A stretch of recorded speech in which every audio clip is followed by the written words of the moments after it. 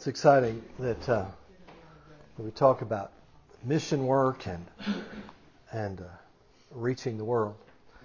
You know, that's the commission to the church, is to go into all the world and preach the gospel. I have the opportunity to go to Colombia in November with Gary Casey and some others, and we're not going to rough it. We're going to Medellin, and it's the nicest city in Colombia. And we're going to do a pastors' conference with the pastors, but that way we can reach people through those pastors. And so Tammy and I would appreciate she'd probably appreciate your prayer for me, and I'd appreciate your prayer for her while I'm gone. And if you want to partner with us, you can talk to Tammy. She'll tell you how to make that happen. But it's interesting. We need to reach the world. If we think about it, and I shared this last night at another group, that there are 7 to 8 billion people in the world. About 3 billion of them have never even heard the name of Jesus one time. And so the world is in need of Jesus. And I'm thankful to be a part of people, especially at Church on the Rock, where we can send people to the world. I mean, all over the world. So we got a lot to do before Jesus comes back. It's not the Lord's will for us to just wait and sit around until He comes. Because the Scripture never says that. I've taught it this way. He told us to go. I mean, 2/3 of God's name is go. And so we can either go physically, or we can invest our money in people who will go for us. But somehow we need to reach the world. We're not just here to wait. I mean, I got born again, so I can just wait till I die. That's not what we're supposed to be doing. We've been called to preach the gospel to every creature. Now, let's be clear here for a moment. What are we talking about? What is the gospel? You see, we have this idea that the gospel is to get people born again and baptized. Is that really what the gospel is? Jesus said this in Mark chapter 1. He said in verse 15, Mark is my favorite book in the whole Bible. Even when I'm not reading a verse from it, I love the Gospel of Mark. And when He begins the ministry in the Gospel of John, He says this. He says, the time is fulfilled, and the kingdom of God is at hand. Repent ye and believe the gospel. And then Jesus demonstrated the gospel by forgiving sins, healing sickness and disease, delivering the oppressed. The gospel is all of that. That's what the gospel is. The word gospel, the Greek word is euangelizo, and it means good news. The gospel is good news. Good news to the poor, you don't have to be poor anymore. Good news to the sick is you can be healed. Good news to the lost is you can be saved. You don't have to go to hell. Jesus came. In this passage, He said, the time is fulfilled and the kingdom of God is at hand. One translation says it this way. Jesus said, an epical event has occurred to the degree that there's an invasion from heaven coming to earth. All you have to do is repent and believe. The good news. The epical event was what? It was that Jesus came. That God became a man. I love it. It says, the kingdom of God is at hand. That's the gospel. If anything is at hand, what does that mean? It means you can reach out and take it. If it's at hand, you can have it. Jesus said, the kingdom of heaven is at hand. The kingdom of God is at hand. We have the ability to reach out and take it. How do we do that? We do that by believing the good news. Simply believing the good news. The job of the church is to proclaim that to the world. Now, the word preach here doesn't necessarily mean to stand like a public crier and proclaim it. The word preacher, there are different words for preach in the New Testament, but this particular one means to say as you go. Our lives are supposed to say, Jesus is alive and you can have Him. The kingdom is available and you can take it. Our lives are supposed to say that wherever we are. And wherever we find ourselves, we need to be proclamators of the gospel in whatever we do. I mean, the early church, they really believed that was their mandate. I mean, they honestly believed they could win the whole world. I mean, think about when the Apostle Paul went to Ephesus in Ephesians, in Acts chapter 19, and he preached the gospel to a handful of guys, and they reached all of Asia Minor with the gospel. I mean, it was a tremendous revival. It says everybody heard the gospel because they really, really believed that's what they were supposed to do. I mean, they believed it with all their heart. They were accused of turning the world upside down. They really were turning it right side up because it's already upside down, and we know that. See, we have a desire to win our city. We have a desire to win our families. We have a desire I have a desire just to win my workplace to Jesus, We need to be people who have this desire to win them. And sometimes we see that it seems like it's totally impossible to accomplish it. Our desire is that the promise of God that God has promised to us be made manifest to us and then be made manifest through us. Whatever God has promised you, you want to receive that. We have the wrong idea that we want to receive it so we get blessed, and that's important, but we want to receive it so that it comes to us so that God can move through us to reach out into the world. It's one thing to believe for healing. It's a whole different thing to believe for healing so I can go do what He told me to do. Because I'm not going to get to proclaim Jesus if I'm sick in bed. Now, to those who come and visit me, yes, I can. But you got to have that happen first. You got to be kind enough for people to come and see you. But we want to see that. Today, in today's church, there's kind of an attitude of entitlement. Does anybody notice that? I mean, it's like, they've been the message. I don't want to be too critical of anybody, but the message that people are calling grace has been misinterpreted to believe that because of grace, there's nothing for us to do. It's all grace. Hallelujah. I'm just waiting for you, Jesus. You just do something for me, and it'll be wonderful, Jesus, because it's your grace, and we don't have to do anything. Jesus said this in Luke chapter 12. He said, "Fear not, little flock, for it is your Father's good pleasure to give you the kingdom." And so what's happened is people have thought that means that okay, He's going to give it to me. I got nothing to do but just wait for it to happen. We've thought that entitles us to something. For many, it means there's no need to fight a fight of faith because He's going to give it to us. Now think about this passage of Scripture. The same person said this also, the Lord Jesus. He said, the kingdom of heaven, this is in Matthew chapter 11, in case you want to look at it later, verse 12. Jesus said, the kingdom of heaven suffers violence, and the violent take it by force. He didn't say, the violent sit on the couch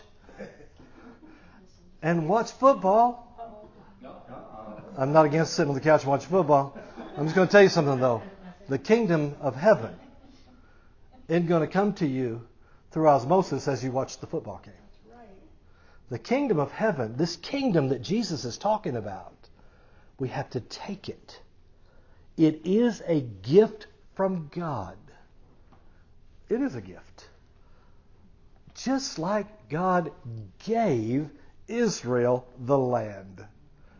He said, send you out some spies and let them spy out the land that I have given you. And they went into the land and they said, ooh, there are giants here. They went back to the people and they said, it is truly, truly a land that's flowing with milk and honey. It is wonderful, but you can't have it because there are giants there. The goal from God was for those people to go. He had to wait 40 years to get them there, but He gave it to them, but they had to fight because the devil wasn't letting go of it. God gives us the kingdom. The devil wants to stop us from receiving that kingdom. God wants to give it to us.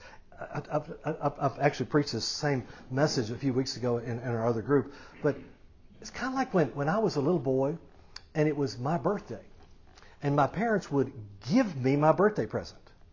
Well, I had a little sister, and sometimes she decided that she wanted my birthday present too, and so I had to take it so she wouldn't get it. And they'd be handed out. My sister would reach her hands out, and I'd grab it and say, it's my present. They were giving it to me, but in order for me to receive it, I had to take it. The kingdom of God is ours. God wants us to have it. Jesus said that it is at hand, but we have to reach out and take it. We have to take it. It suffers violence. The violent take it by force. Today, in today's Christian world, many believers have never fought a fight of faith. Never had to. Never had to do that. Many Christians have fought fights of faith in the past, but we're tired now. We're thinking, I don't have to do that anymore. There's never a time that we don't live by faith. And there's never a time that we don't fight the fight of faith. I love it. Jesus told us, let me read you the verse, in Acts chapter 1. Here's what he said. He said this. He said, but you shall receive power after that the Holy Ghost has come upon you, and ye shall be church members. You'll receive power after the Holy Ghost has come upon you, and you will be worshipers at all the services. And go home and talk about how good it was. No, Jesus said, you'll receive power after that the Holy Ghost has come upon you, and ye shall be witnesses. Now let's get past this little deal. Witness is not standing on the street corner handing out tracts to somebody. The word witness in the Greek is the word martus. We get the word martyr from it. The word witness doesn't mean you have to be a martyr either. But what the word witness means, the word martus, has to do with living a life with such passion that you will live or you will die, but you will live that life. You will be the statement, the testimony of who Jesus is. These apostles that followed Jesus, you know, all of them died in some sort of a violent death except for John. And they tried to kill John, just couldn't get it done. But they were willing not just to die for Jesus. They were willing to live for Jesus every single day. That's what a witness is. We have been empowered by the Spirit of God to be witnesses. To be men and women who will stand and live the victorious Christian life so the world can see it. And I'm going to tell you something. It works here. It works in Uganda. It works in Colombia. It works in Guatemala. It works in India. It works in any nation on the planet because God's Word is true. And I've seen it work all over the country and all over the world. The kingdom is given to us, but we got to take it by force. It's time for Christians to stop whining and start winning. Amen. Yeah. I just wonder how sick and tired do we have to be of being sick and tired before we do something about it? Before we fight the fight of faith. Before we do what we're supposed to do. The power is for us to be witnesses. That's who we are. I mean, it isn't just so we can pray in tongues, even though praying in tongues is going to get you the plan that God has called you to walk with. But we need to be people who live for God and our life is a testimony for Him. The Scripture says this. I read this passage of Scripture one time. I don't know if I'd read it before or not. One time I was really sick. This was a long time ago. Very sick. And I decided before I died, I didn't think I was going to die really, but I decided I was going to read the New Testament. I had never read the New Testament before. This is before our older son was born. And I thought I'd read the New Testament. That was a good plan. And by the way, I've read the New Testament every year since then. I'm not bragging on me. I'm just saying it changed my life. I thought, I think I might stay with it a while. I've also read the Old Testament every year since then because it changed my life. But I ran across this verse of Scripture. Tammy and I were absolutely broke. I had received a call from the doctor. I can't remember if this was before or after that. And the doctor called me at 6 in the morning, and he said, I need you to go to the emergency room now, and I will meet you. Because the test came in. And so we had nothing. Nothing. I mean, financially, we were a disaster. My health was a disaster. And I ran across this verse of Scripture in 2 Corinthians 2:14. It says, Now thanks be unto God, which always causes us to triumph in Christ. And I remember reading that verse of Scripture, and I remember thinking, wait, that is not talking about me. Either the verse is a lie or my life is a lie. I decided at that moment my life was lying because God can't lie. And I took that verse of Scripture, began to meditate in. I never heard about meditating in the Scripture. Didn't know that's what I was doing. Didn't understand the definition of it. But I began to read that verse of Scripture every day, several times a day. I began to meditate in that. And I just remember being in a maize field and looking up to God and saying, either my life is a lie or your word is a lie, but I choose today to believe your word is true and the life is a lie. And I'm telling you, that verse turned my whole world around. Not in 24 hours. Not in 48 hours. Not in a month. But one day we looked up and our life was matching the verse. Because we chose to believe what he said. Here's the reality. We are anointed to win if we will not quit. The church is to be empowered with the Spirit to the degree that the gospel is proclaimed in power, either as we preach it or as we live it. I mean, Jesus said that signs and wonders would accompany the word. If we'll put the word in our lives, signs and wonders will accompany that. God said he would do it that way. The Apostle Paul said, For our gospel came not unto you in word only, but also in power and in the Holy Ghost and in much assurance. He said it's not just words. There's power in the Word of God. We have allowed the devil to run us for just too long. Anybody tired of the devil running them? It's kind of like this story. I don't know. I don't think I've told this here. Tammy and I were taking a trip one time. We're getting on an airplane. It's one of those little planes where you have two seats on one side, one on the other side, and a little aisle. You kind of got to bend over while you're walking in the aisle. So we're going to our seat. It was near the back of the plane, and Tammy had booked our seats, and so we're going there. And she was in. They have A, B, and C are the seat numbers, and I was in seat number B. She was in letter B, and she was in letter C when there was the aisle between us because we both were going to get an aisle seat in this really little bitty plane.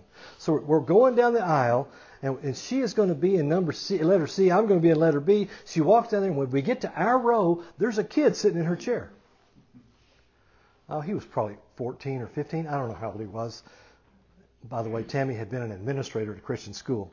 I don't know if she was at this time or if it was before that. But we get to this where this kid is sitting in her chair, and she looks at that kid. I will never forget this as long as I live.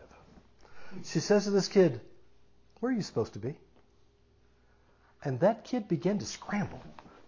He's looking at his little ticket, and he says, "I'm supposed to be in such and such." And she goes, "That's over there."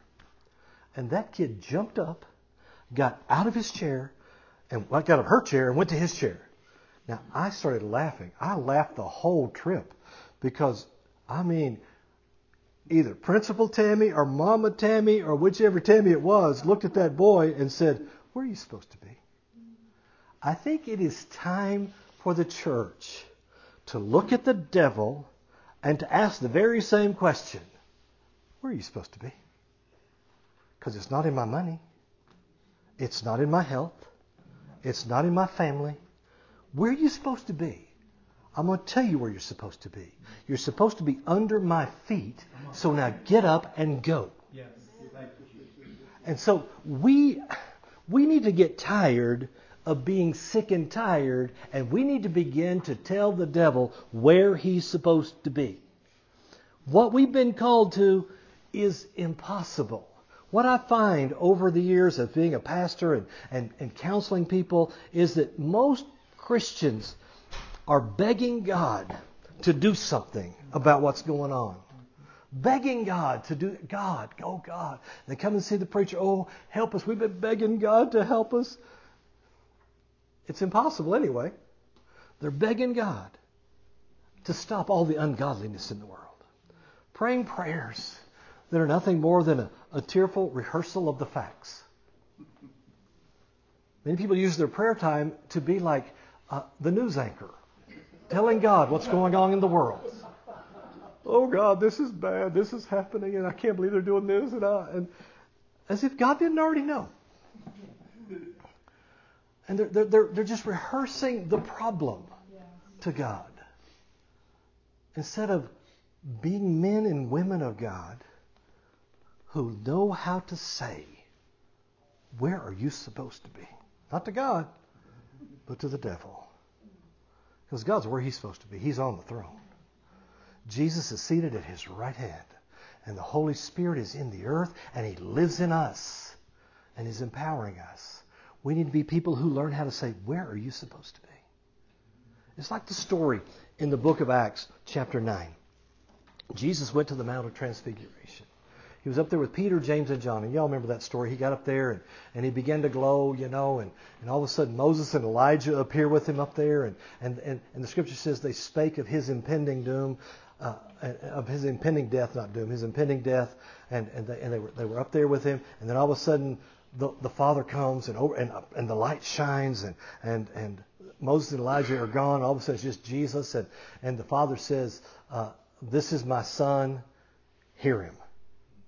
And the Father goes, and they're just there with Jesus, and Peter's like, whoa, now what do we do? Jesus, he says, I tell you what, let's do. We'll build you a tent, we'll build Elijah one, we'll build Moses one, and we'll just all come up here and have church all the time. And the scripture says he didn't know what he was talking about. Sometimes when we're believers and think it's cool, we just start talking, and we don't need to talk. And Jesus, he said, you know what, y'all tell everybody about this after I'm risen from the dead. And they had, and the scripture says they didn't have a clue what he was talking about. They come down the mountain. They get down there, and the disciples, the other 9 guys, are trying to cast the demon out of this boy. And they're doing their best, and it's not happening for them. They can't get the demon out of him. And so Jesus comes and he asks the Father how long it's been going on. He tells him how bad it was and how that the demon would throw him into the fire and all these things. And then the guy says this. This is in Mark chapter 9, verse 22. He says, if you can do anything, do have pity on us and help us. That's the prayer that we pray. If you can do anything, if it be thy will, have pity on us, God. Have pity tonight. Jesus, I love this response. And Jesus said, you say to me, if you can do anything. That's I think Jesus he's incredulous at this moment. You're saying to me, if I can do anything, why, all things are possible to him who believes. Another translation says, the guy says, he says, if you can do anything, help us. And Jesus said, if I can do anything, if you can believe, all things are possible to him that believes. Let me ask an important question before I go any further. Is that true or not? I'm going to tell you something. Jesus is God. He said, if you can believe, all things are possible to him who believes. Most of the time we are waiting on God to do something. And God is waiting on us to do something. Do you know that God will never do what He gave you authority to do? Right. He's not going to do it that way. Jesus said all things are possible. The word possible, the Greek word is dunata. It comes from the Greek word dunatos, which means ability, power, one who is capable or able, one who is competent. It has the same root word as dunamis, which is supernatural miracle power.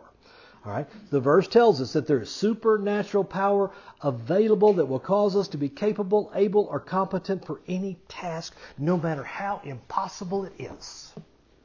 Anything that God has called us to or promised to us, all things are possible to him that believes. It doesn't matter how unqualified you may be or were before.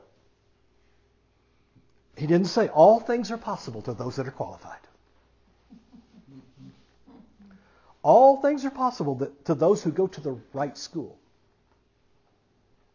He didn't even say all things are possible to preachers. He said all things are possible to him who believes. It's in the Bible. I'm not making any of this up. When that power shows up, you're energized and you're made able for the task. When we believe the Word, the impossible becomes possible.